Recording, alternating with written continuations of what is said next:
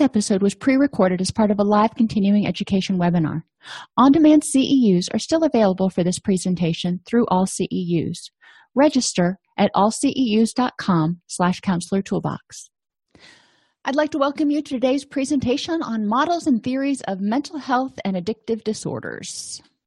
We're going to explore why the mental health counselor needs to understand addictive behaviors when we start out, so you can kind of figure out why we're talking about this.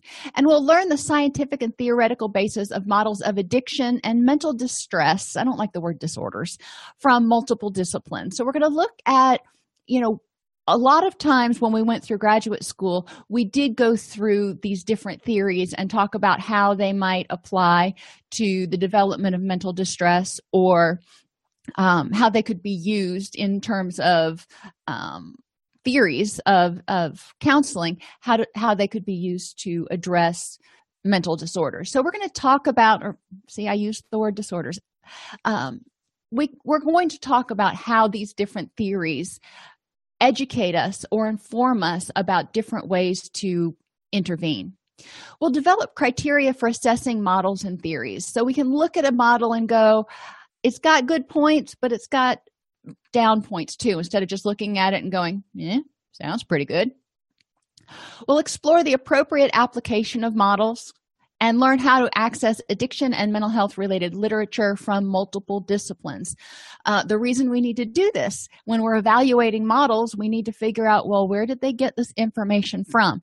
And if we don't really know where to find that information, then it can be a little bit more difficult. So we'll look at that. Why is this information important to the counselor? It enables us to provide more ethical and comprehensive treatment to the client. Remember, beneficence is doing what's in the best interest of our client, but non-malfeasance is, above all, do no harm. So we want to make sure that we're not inadvertently causing harm by only addressing part of what's going on. We want to have a good idea, even if we don't treat stuff. You have clients come in, they may have physical stuff going on, thyroid issues, hormone issues, diabetes, something else. They may also have addictive disorders going on in addition to whatever they're presenting with. We'll assume it's a mood disorder. So if we just treat the mood disorder, we could inadvertently kind of be doing harm, because they may not see much improvement if some of these other issues are contributing to the mood disorder. So we'll look at that. It enables clinicians to understand the influence of drugs and certain behaviors on brain chemistry, which lead to the development of additional mental health, legal health, social, economic, and addiction problems.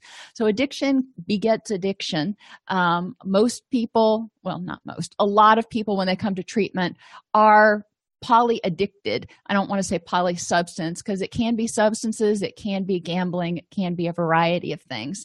And all of these things mess with our neurochemicals. They mess with our brain chemistry, and they can kind of mess with our life, which can exacerbate anxiety, depression, anger, and they can also trigger schizophrenia or bipolar episodes. So it can destabilize our clients. At the very best, if you want to look at it that way, addictions and other issues can negatively impact mental health treatment progress. Even if they don't cause other problems, they can keep clients from progressing as quickly as they potentially could. So we want to make sure we look at all the things that are feeding into what is causing Jane to feel the way she is. We also want to understand the influence of mental health issues on the person, which can potentially lead to addictive behaviors. Does everyone start out as depressed or anxious and then develop an addiction? No.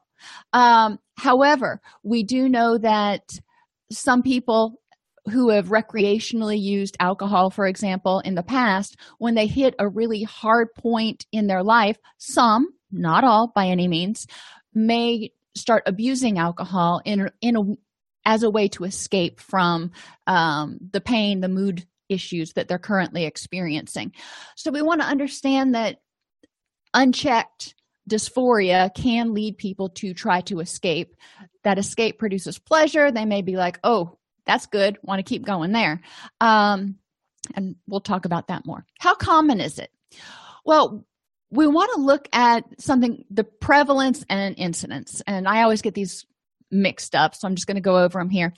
Prevalence is the proportion of cases in the population at any time. So if we're looking at the past year in 2016, what was the prevalence of depression? I believe these stats are from 2013, that 26% of the population was experiencing depression. That's a lot. That's like more than a quarter of the population. 29% of the population was experiencing clinically significant anxiety. That's 1 in 3, basically. So, think about it. When you're sitting in a restaurant or you're sitting in church or, heck, you're sitting in a staff meeting, count how many people are there, and 1 in 3 of those may be experiencing depression or anxiety. Another study, which is in your classroom, so you can go and actually read the study, it was a meta-analysis of research, found that it was most plausible that 47% of the U.S. adult population suffers from maladaptive signs of an addictive disorder in any 12-month period. So that's almost 1 in 2. And when we talk about maladaptive signs, it doesn't necessarily mean substance dependence, but it can mean that they're having negative consequences. So maybe somebody starts gambling a little bit too much, or shopping a little bit too much to try to escape, and they start experiencing negative consequences. So it's important to understand how prevalent this stuff is just in the general population, not to mention, people who come into our clinics they're presenting with one of these. So we know pretty much 100% of people who we see in our office are likely going to have at least one of these diagnoses. Why is this important to the counselor?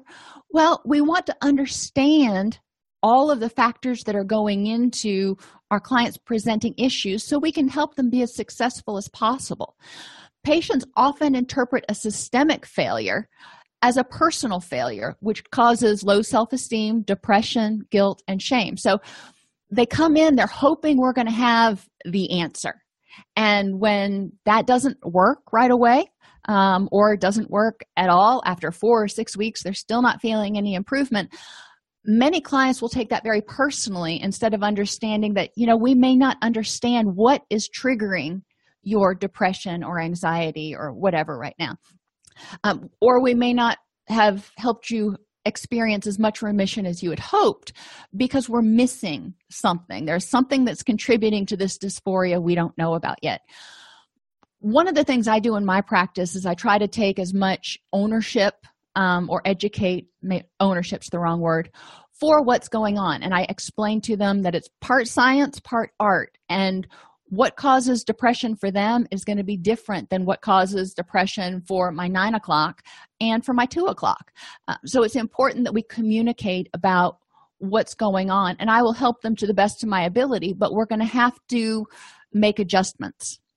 When we talk about addiction, a lot of people try to stop on their own, whether they're in mental health treatment for something or they're just trying to stop. Less than 30% of people who try to stop on their own or with help succeed for more than 30 days. So many of our clients may have already experienced failure at this. If they're coming in and they're trying to deal with depression or anxiety, think about smoking cessation. How many people do you know that have tried to stop smoking 3, 4, 7 times? And it starts to get really frustrating. And less than half of patients, research has indicated that less than half of patients who begin medication, psychotropics, have positive results. So looking at what we're talking about here, a lot of clients come in and they see the stuff for depression, the medications for depression on TV. They're like, I want that. I need to feel better. And they start taking it and it doesn't help. And then they start feeling like, well, it must be something with me. What's going on? So they get very frustrated when the first treatment we try, or even the third treatment we try, doesn't seem to give them the level of remission that they're looking for. So before we get into theories, we want to talk about how do we figure out which ones are good theories, which ones are helpful and which ones not so much? Does it explain the development of the condition in some people and not others? Now remember, back to stats, predictive validity means the theory can predict, hey, accurately predict who will develop addiction, who will develop depression. And reliable, if we use this theory and we say if all of these stars align, then this person is going to develop depression. Is that accurate? Or if all these stars align, they could develop depression, or they could develop addiction, or they could develop something else completely. So that wouldn't be very reliable if you apply that theory and couldn't reliably identify someone that was going to develop depression. So we want to make sure that it predicts what it says it's going to predict, and that it can predict that across populations. Can the explanation be applied across people and situations? So if you have a Native American who is living in, southwestern Tennessee and is 35 years old, can you apply it to that person? And can you also apply it to a 20-year-old who is living in upstate New York? I'm just kind of throwing out there different geographic regions, different cultures, etc. Can we apply it across? Is there generalizability or not? Does this only apply to teenagers, or does this only apply to the elderly? If so, wouldn't probably be a very robust theory. Can it be used to develop effective prevention and intervention strategies? Well, if it's a good theory, then it's going to say this is what causes it. So we can say, well, we look at what causes it, we try to prevent that from happening, and we're looking at what's causing it and say, all right, we have all these things going on right now. How do we fix it? So you have prevention and treatment that comes from a good theory. Does it explain the use of seemingly destructive behaviors? Now, with addictions, that's kind of a no-brainer. We can look at it and go, yeah, that seems destructive when you're using cocaine and spending everything you have and hawking anything that you can to get more cocaine. And we can also look at it and go, I can see why someone might do that to escape or to experience the euphoria. When we talk about mood disorders, it's a little bit different. But when you think about it, you've got people who are clinically depressed. They can't get out of bed. They're not showering. They're not engaging with friends. So their social life is negatively impacted. They are doing things that they may lose their job because they can't get up out of bed and get a shower and get to work. So it's somewhat destructive. Anxiety can be the same way. If people are experiencing a lot of anxiety, it can have negative effects on their relationships, their work product, and their general health. So some theories that we'll get to would say, well, you see this destructive behavior, you don't want it to happen, you need to make it stop. If it's destructive, it doesn't help. So why are they doing this despite the fact that it's destructive? The theory needs to help us understand why they're engaging in these behaviors. And are there other unaccounted for factors which may influence the development of the problem or recovery from it? So as we'll see, when we start with the first one, which is the biological model, that, a lot of these theories only account for a small sliver of the different variables that often feed into what can cause problems, what can cause dysphoria in humans. So what are our theories? Biological, moral or spiritual, behavioral, environmental, sociocultural. So, we're kind of switching where we're looking at. Are we looking at the body, the spirit, our actions, our environment, our social factors? Or are we going to smush them all together in the enviro-biopsychosocial model? And there are a lot of sub-theories that go under each one of these. What we're looking at is the overarching ones today. So biological and disease theories say that there's a genetic predisposition or a brain dysfunction. So is there a genetic predisposition to substance abuse?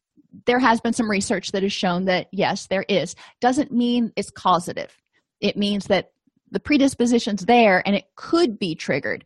But there are also certain cultures, certain people who have a stronger genetic predisposition or a genetic predisposition to have a stronger reaction to certain substances. And we know that depression and anxiety and other mental health disorders seem to be intergenerational. So there's a theory that there is a genetic component to those as well. That those genes cause some sort of a brain dysfunction, whether it means that the brain is structured differently or the neurochemicals are out of alignment for what needs to happen for the person to feel happy. We don't really know, but we do know, or we're thinking, that there's something going on in the brain. And I think most of us would agree that, yeah, there is something going on in the brain. Now, what's causing that is what we need to figure out. Addiction and mental health issues are primarily a brain disorder, according to this theory. In mental health, neurochemical imbalances cause the mental disorder. In addiction, the brain is disordered, causing cravings for behaviors or substances to rebalance or balance the system. So some people used to self-medicate, some people start using, things get out of whack, and then they need to keep using in order to feel normal. What's the evidence? Well, serotonin and norepinephrine have both been implicated in the development of depression and anxiety. So inadequate amounts of one or the other has been implicated. So that's strong evidence for disease theory there, or biological. Dopamine imbalances are implicated in schizophrenia. That's biological. Dopamine pathway is involved in motivation and reward processes. So we do things that are rewarding. And the prefrontal cortex is implicated in the regulation of behavior. And they've shown through PET scans as well as through autopsy examinations that there are actual structural differences in the brains of people with addictions. Now, they can't say that about every person with addiction because they don't do an autopsy on every person with addiction. But we have seen some of that. So we do know that at least in some cases, there is a biological component. Intergenerational twin and adoption studies have shown some correlation with trends in the type and frequency of addiction and mood disorders. Now, the interesting thing to remember, the difference between correlation and causation. It's like getting a nail in your tire. That's going to cause your tire to go flat. Now, driving through a construction site, that's not going to cause your tire to go flat unless you drive over a nail. So there's a correlation between how frequently you drive through construction sites and how often you get flat tires, but you can't say that the construction site caused your flat tire. You may have gotten the nail in your tire when you were at Publix. So you can't say the construction site did it. It was the nail. So what we want to look at is, what is causing this situation? So what else besides genes might cause mental health or addictive issues? And, you're probably already listing off like 16 things right now. Adoption studies have shown that children from addicted parents are more likely to develop addictions even if they're adopted. So that supports the genetic predisposition. But just because you're predisposed to something doesn't mean it's going to happen. Twin studies have shown that in identical twins, if one develops an addiction, the other is more likely to develop an addiction than if the children had been fraternal twins. If they're identical, they're more likely to both develop addictions. So, if you want to read the research, there's the link to it. Addiction and mental health issues are a disease with symptoms and are incurable and progressive, according to this theory. So that always gives me pause, but that's my personal bias. I don't like the thought of incurable and progressive, but the strengths of this model: it provides the hope of being treatable if it's viewed as a disease. We think diseases, doctors can fix it. It often removes societal stigma because it gives people a reason for why they're depressed, why they're anxious, if they have this mental health disease or this addictive disease. And it can relieve feelings of guilt and shame.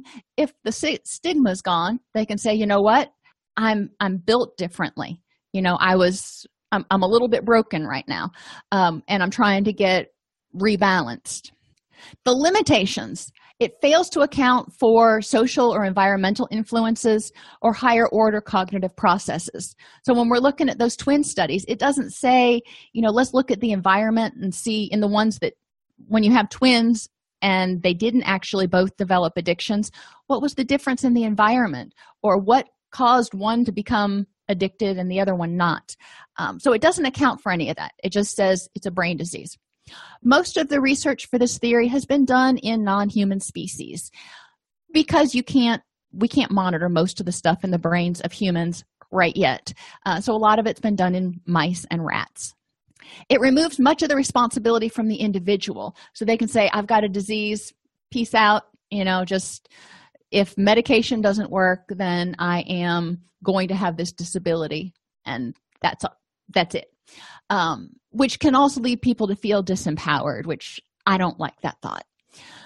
Provides hope for recovery in a pill. With the biological theory, we're saying that, something's wrong with the functioning of your body. It's a disease. We tend to think that there's a medication to fix every disease. It can provide excuses for relapse or to avoid treatment. People will fall back into old ways of thinking or doing, and not take responsibility for living a different lifestyle, living a recovery lifestyle. It assumes recovery upon the achievement of abstinence when we're talking about substances.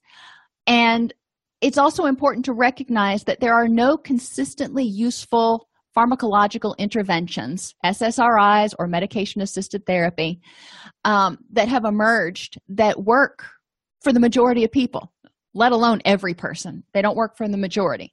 There are a couple of nicotine replacement drugs that do seem to have greater efficacy, but that's it.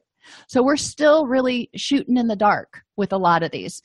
So biological disease theory really doesn't hold a lot of water for predictive validity.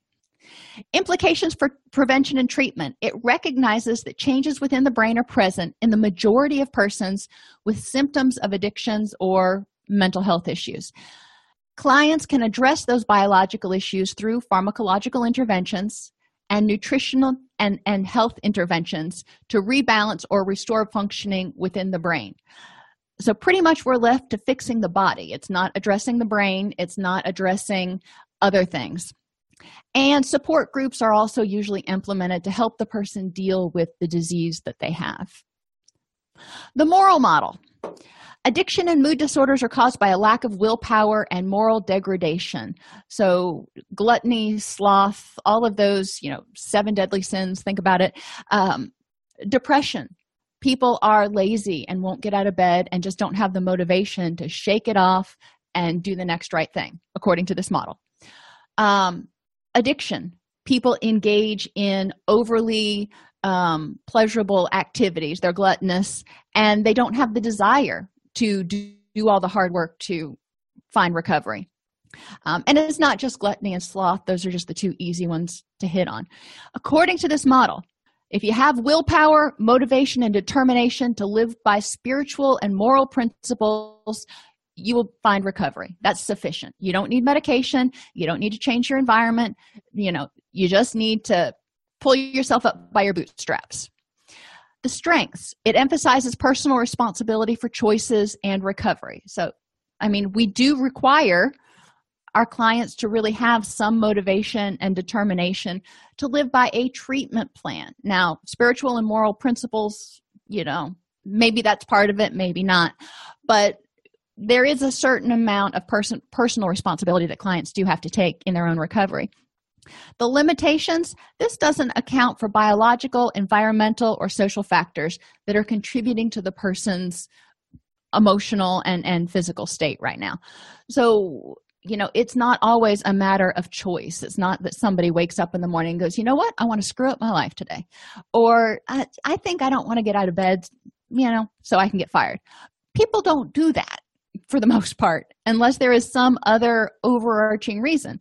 So we want to look at, what's causing it.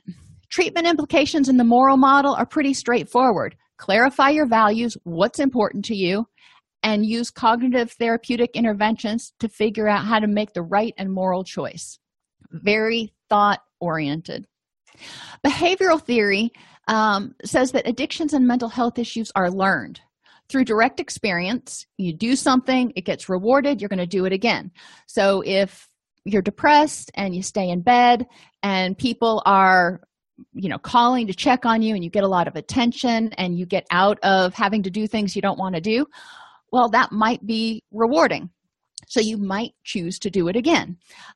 If you use substances, that's probably rewarding. So you may choose to do that again if it helps the distress go away. Social learning, if you remember back to Psych 101, is seeing others experience benefits from having this condition or doing this behavior. And vicarious learning is also, seeing what other people are doing. Social learning also can apply to peer pressure. If your friends are doing it, then you're going to want to do it too. So types of ways it's reinforcing and creating this behavior. It can reinforce negative thinking styles, anxiety, depression, anger, resentment. It can reinforce helpless behavior, so the person is getting a lot of assistance.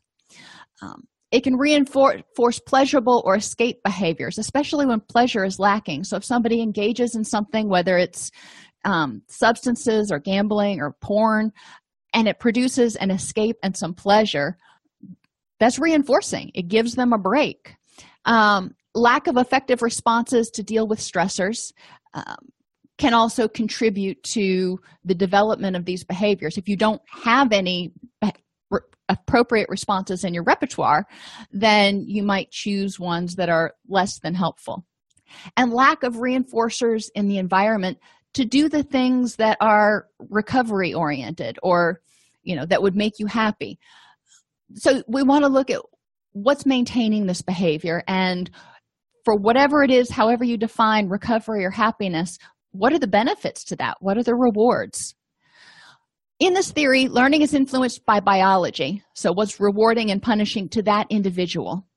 Their cognitions, and as a pseudo-behaviorist, it kind of made me go, because behaviorists only believe in what's observable. Cognitive behaviorists do think about, how your thoughts are impacting. If you're having positive thoughts about something, it's going to be rewarding. Past learning, did you do it before and it was good? Probably want to do it again. Situational antecedents, so what triggers it? Maybe you have a fight with your spouse and you get really angry, and that triggers a depressive episode. And reinforcement contingencies. So what is maintaining the symptoms, the dysphoric behavior, the symptoms of depression, the inability to get out of bed, the crying? We want to look at, is there something maintaining it? And, I find myself thinking with these that, a lot of times you're kind of left going, I don't know. I can't see what's maintaining some of this behavior, especially with the mood disorders. So we want to continue to expand our focus a little bit, recognizing that learning does play a big factor, but it's not the only factor. The strengths of this theory are that behaviors are easily observed. So if the person's crying all day or crying 6 hours out of the day, we can observe that and see incremental changes. We can see triggers for, identify and monitor triggers for it. We can help clients increase awareness of triggers and antecedents for their behaviors. What things happen that tend to prompt an anxiety reaction? My daughter's dog came up the other morning, and she was kind of hunched over, and she's an old dog. So, of course, I freaked out right away, because if this dog passes away, or when this dog passes away, my daughter's going to be devastated. And she's kind of hunching over. And my past experience when animals do that is kidney failure. So, of course, that's where my brain went, and I had this instant panic reaction. And then I reined it in. But it's important to understand that that was a trigger for an anxiety reaction. I'd freaked out. I was like, okay, what do I need to do with this dog? Helping clients become aware of their triggers, what triggers their anxiety, is helpful. Treatment goals are easily defined for changing the behavior by modifying the triggers or consequences for the behavior. So, if there are positive consequences to a behavior you don't want, you got to remove those. Think about antabuse with alcohol. When people drink, And if they're on antabuse, they get violently ill. So that removes the benefit. Limitations of behavioral theory. It may not encourage the involvement of the family and the larger social system because we're just looking at the person right there. Reinforcement contingencies or pressures implemented by the family to maintain current behaviors are not directly addressed. A lot of times the family, if you think family systems, indirectly contributes to the maintenance of certain behaviors. So, if they're constantly waiting on John hand and foot when John's depressed, well, if they're continuing to do that, then what motivation does he have?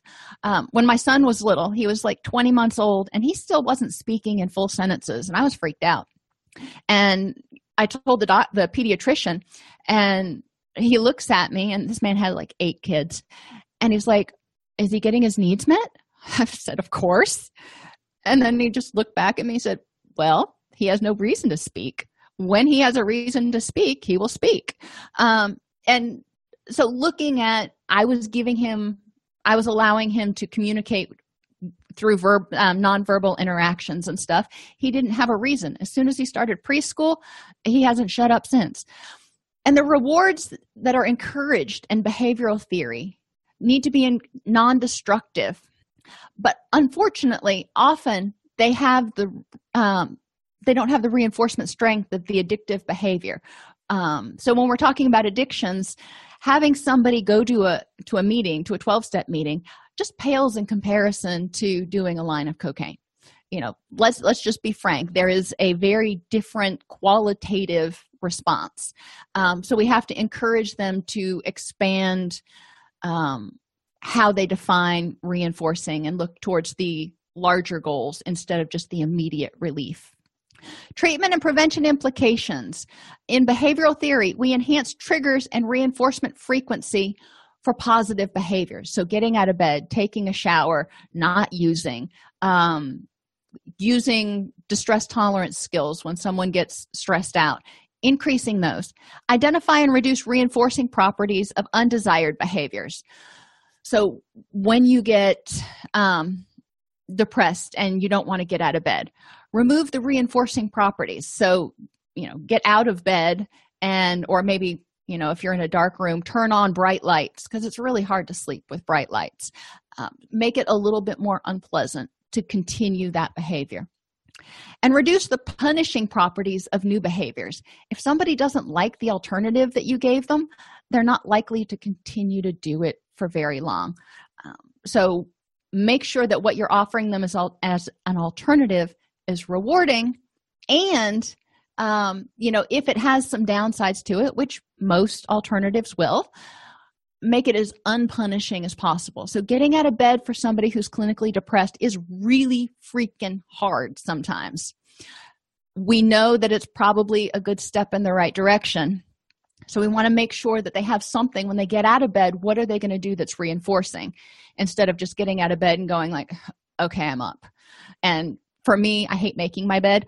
So getting out of bed and going, "Oh crap, now I got to make the stupid thing." Not rewarding. So helping people remove any of the negative aspects of the new behaviors. Sociocultural theories. Environmental and social pressures contribute to the development of addiction and mental health issues, including unemployment, single parenting, poverty, the attitudes of family, peers, and society. If you live in an environment that is kind of wrought with stress and distress, are you probably going to be happy as a clam? Probably not. I don't know why clams are happy. I don't know where that saying came from, but whatever. I digress. If you're in an environment that is hopeful and positive and less stressful, I don't think any environment is stress-free, you're probably going to feel differently and react differently. So we want to look at the larger culture and what sort of factors are impending or are looming on this person that might be contributing to their dysphoria or to their choice of behaviors. It can also be something that, everybody's doing it. I had one client who, bless her heart, she was not able to drive herself. She had schizophrenia and couldn't drive, never learned to drive. And she lived in a not so great neighborhood, section of town where we were at. And I remember her one day, I was asking her what was keeping her, she kept relapsing, and what was continuing to keep her relapsing. She said, "Miss Dawn, they just come to my door like the Avon lady selling crack. I don't know what to do." And I'm like, okay, well, that's something definitely doable if somebody, because not only did she not have the social skills to say no and, the boundaries and all that kind of stuff, but they were just like constantly there because they knew she would purchase from them. So the environment can predispose people to dysphoria or addiction, because it creates emotional stress. People may just not have education about coping skills. We're not born with them. So if you don't learn them growing up, you may not ever develop them. So if you're in an impoverished environment, mom and dad don't have any coping skills, neighbors don't have any coping skills, you don't learn coping skills. Physically, poor nutrition, safety, and health can all contribute to dysphoria, anxiety, and neurochemical imbalances. Socially, peer pressure to use or peer pressure to act or feel a certain way. And we've seen how people get in cliques in high school and stuff, and they can be very negative. It's not necessarily a positive thing. So peer pressure to act or react a certain way can also contribute to people's emotional or behavioral reactions. Observational learning, seeing if Johnny does this, then he gets a reward, so I guess I'm going to do that. Spiritually, the environment can lead to an absence of hope or love and compassion. So we want to look at the environment and say, if the person doesn't have hope, that's, wow. I can see that's depressing to even think about. And environmentally, there can be advertising that is contributing to emotional distress.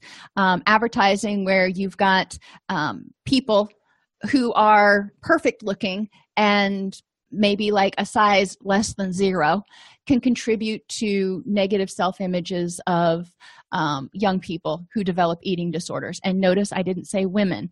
The number of eating disorders in men is just skyrocketing. So advertising, whether it's billboards or on TV or in magazines, and laws, this is more towards substances, but laws that are more permissive of substances, ineffectively enforced laws, and laws that are more permissive of things like bullying can also contribute to dysphoria. Strengths of this theory: it views issues within the context of the larger environment. It recognizes that we do not operate in a vacuum and acknowledges the impact of social and environmental pressures in the development of mental health and addictive issues. So score for that. But it doesn't pay attention, well, we'll get there. It largely ignores biological and genetic aspects of mental health and addiction.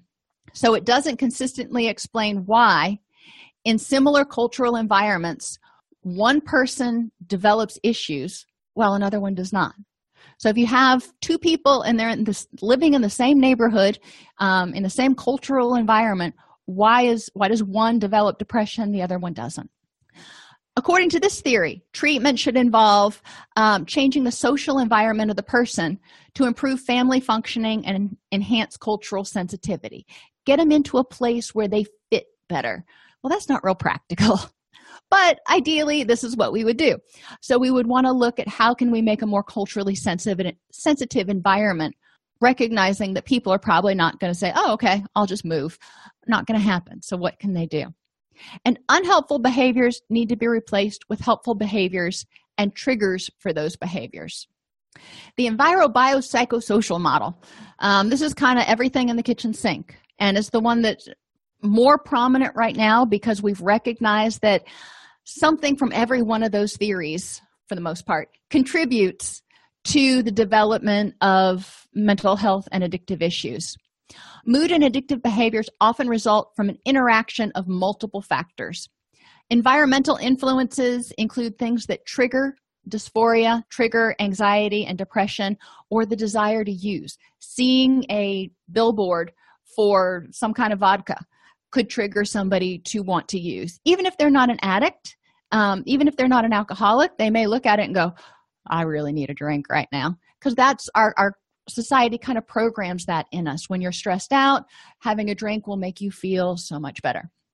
Social pressures can also trigger use, drinking, substance use, as well as, dysphoric feelings.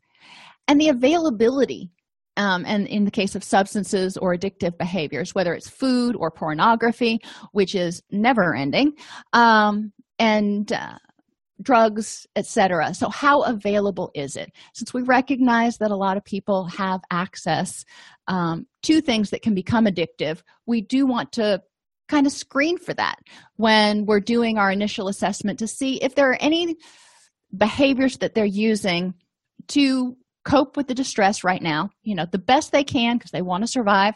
Got it. They're doing the best they can with the tools they have. But is there anything that, even if it's not problematic right now, might become problematic? We kind of want to keep an eye on it, not that we need to make it necessarily the main treatment issue. Social learning and modeling from peers, family, culture, attitudes, and behavior can also contribute. If a person grows up in an environment that is, parents are clinically depressed, or there's a lot of hostility and anger, it has an effect on their emotional state. So there is a lot of influence on that. And which behaviors are rewarded by the social system? Are you rewarded for being happy? Are you rewarded for being motivated and getting out there and taking risks? Or are you rewarded for not? Are you rewarded when you use because you have more people around you and you feel like you're more social after you drink? We want to look at that. Psychological influences. Addictive behavior produces positive feeling states and or numbing in response to dysphoric states. Lack of effective coping skills can lead to mood or addictive disorders. So when people are using substances to cope, that can contribute to the development of addictive disorders. And sometimes motivation to escape can be another reason people use substances or engage in addictive behaviors. It's just too much. They need a break. And like I said at the beginning, just because John goes to play poker with his friends on Friday and to forget all the stress of the week, that doesn't mean he has a gambling addiction. That means he went to play poker. Now, if he does it Friday, Saturday, Sunday, and Monday and Tuesday, starts neglecting his sleep and has lost all of his money in his savings account, then we might want to start talking about whether it's a problem. But there are a lot of people who socially gamble, a lot of people who socially drink. So I want to make sure that we differentiate that. Biological influences to the development of any of these problems: brain changes. The brain wants to maintain balance, homeostasis. It gets a certain level and it goes, okay, I'm going to maintain this. Now, for some people, that level is down here in depression. For other people, that level is up here and kind of revved and anxious all the time. And then for other people, it's at this normal level, but because of any of these factors, it may get out of whack and the brain wants to rebalance itself. But the people who normally have, a setting, if you will, their brain is set to be more anxious or their brain is set to be more depressed because they don't make as much of certain neurotransmitters, those people, theoretically, medication might be useful for. Other things we want to look at: genetic predispositions. Is this something that you've kind of grown up with? Doesn't mean we can fix it, just gives us an idea. Nutritional. Is your body getting the building blocks it needs? Are you getting enough sleep? Are you managing pain? Because pain tends to cause higher levels of anxiety and depression. And are there any medication side effects, including vitamins and workout supplements that you're taking that might be contributing to the development of your symptoms? So when we talk about assessing models and theories, I think most of us went through each one of those, even the moral spiritual model, because the fact that it emphasizes personal responsibility, that's what I take out of that model. But the dedication, but the rest of it, I personally kind of leave behind because I feel like it is far too accusatory and disempowering to people in that way, because it's too much finger pointing and shaming. I don't like that, but that's me. We all have our own theories of how things develop, but we do want to really look at how each factor contributes.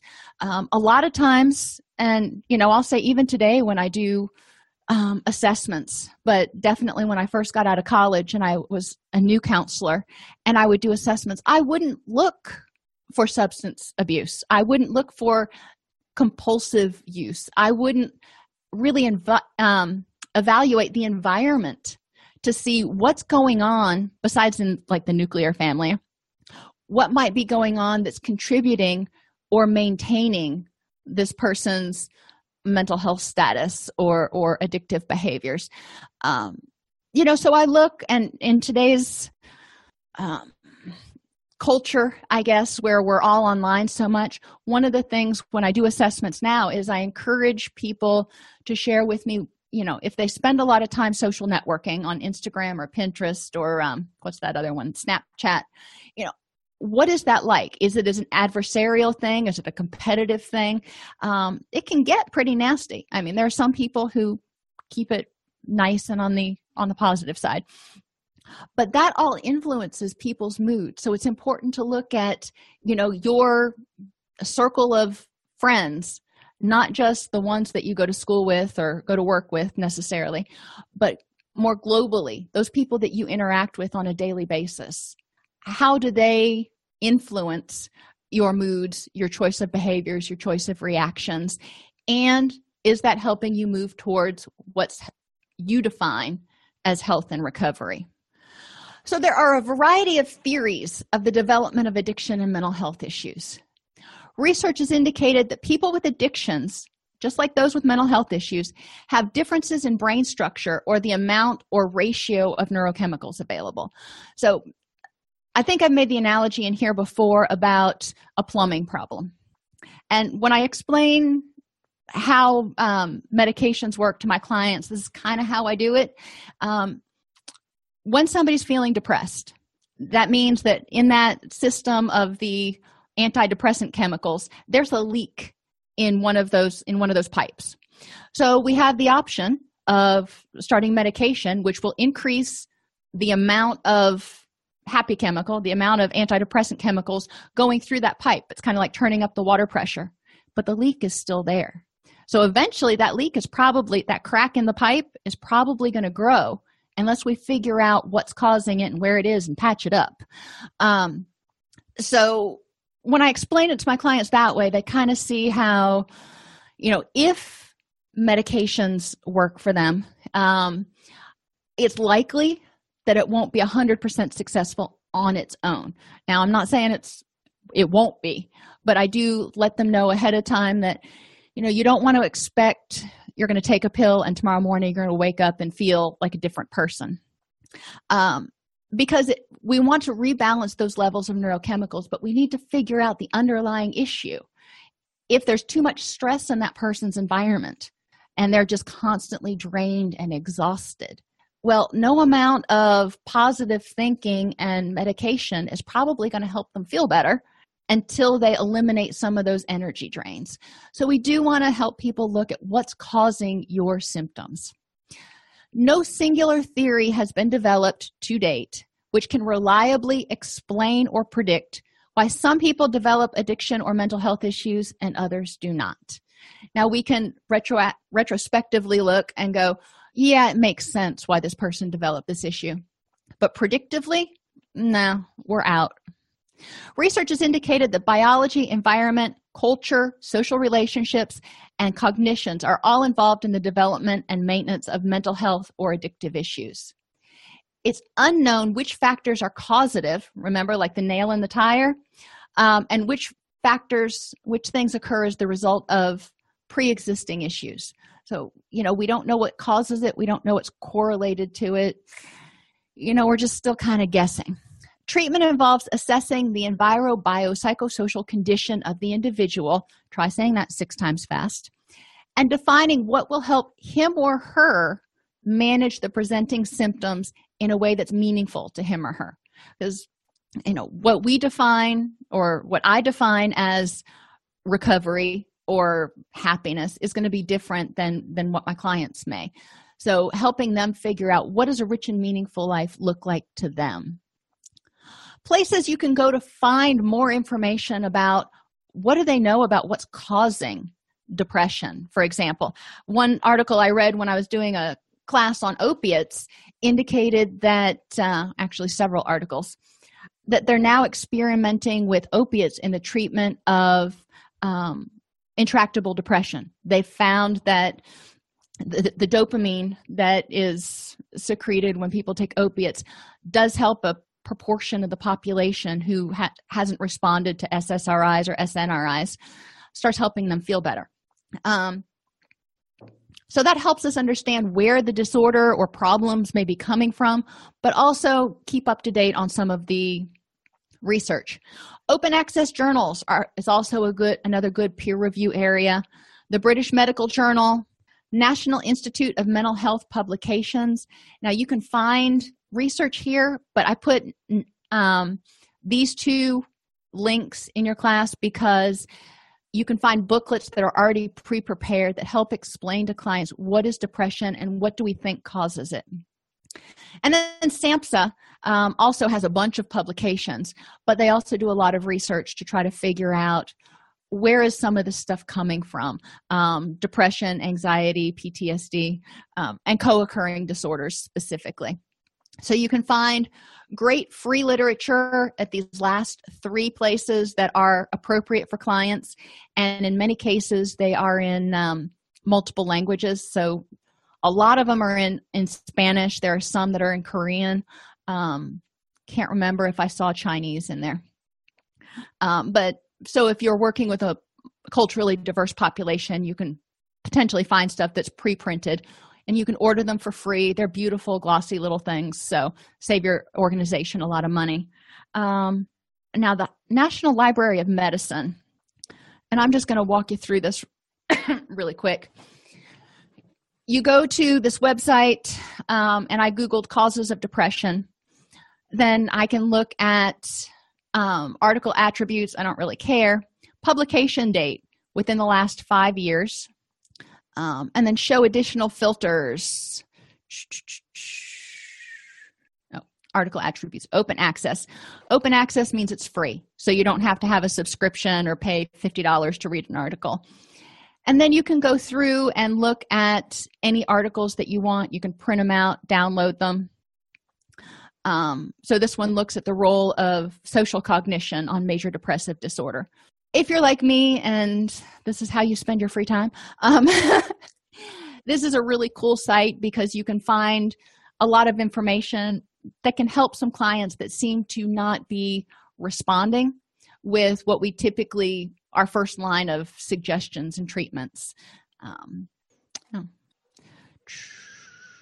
Your open access journals, if it opens. So we can look for depression. And these are all open access, so the articles are free. Now, obviously, I didn't narrow it enough, but there are 7 journals that it came up with. So if you want to go peruse those journals, you can. Obviously, that one's not in English. The nice thing with this one, again, you can narrow it down by subject and publisher if you really want to.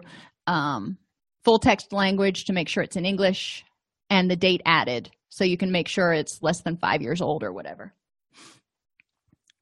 Really quick, we'll go to National Institute of Mental Health publications. You can browse by disorder down here, or browse by type, booklets, brochures, fact sheets, posters. These are all free. Your tax dollars have already paid for them. We'll just go to anxiety disorders. Now, of course, this one is not in multiple languages, but a lot of, if your agency is accredited by CARF or JACO, they often require that you have informational pamphlets available to your patients. Again, this is a really easy way to get it for free and save your organization some money. And the last one we'll look at really quick is SAMHSA. Go to publications. for Spanish speakers.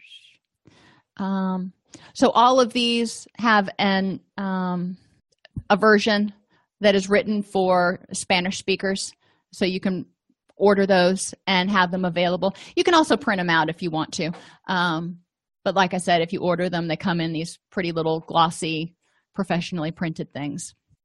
All righty. Well, thank you for being here today. I appreciate it. If you want to stick around for the discussion and application of the case studies to kind of see how these models fit, great. And if you are ready to go and get on with your day, that is awesome too. And I will see you on Tuesday. Today's Thursday. All righty, everybody. If you enjoy this podcast, please like and subscribe either in your podcast player or on YouTube. You can attend and participate in our live webinars with Dr. Snipes by subscribing at allceus.com/counselor toolbox. This episode has been brought to you in part by allceus.com, providing 24/7 multimedia continuing education and pre-certification training to counselors, therapists, and nurses since 2006. Use coupon code Counselor Toolbox to get a 20% discount off your order this month.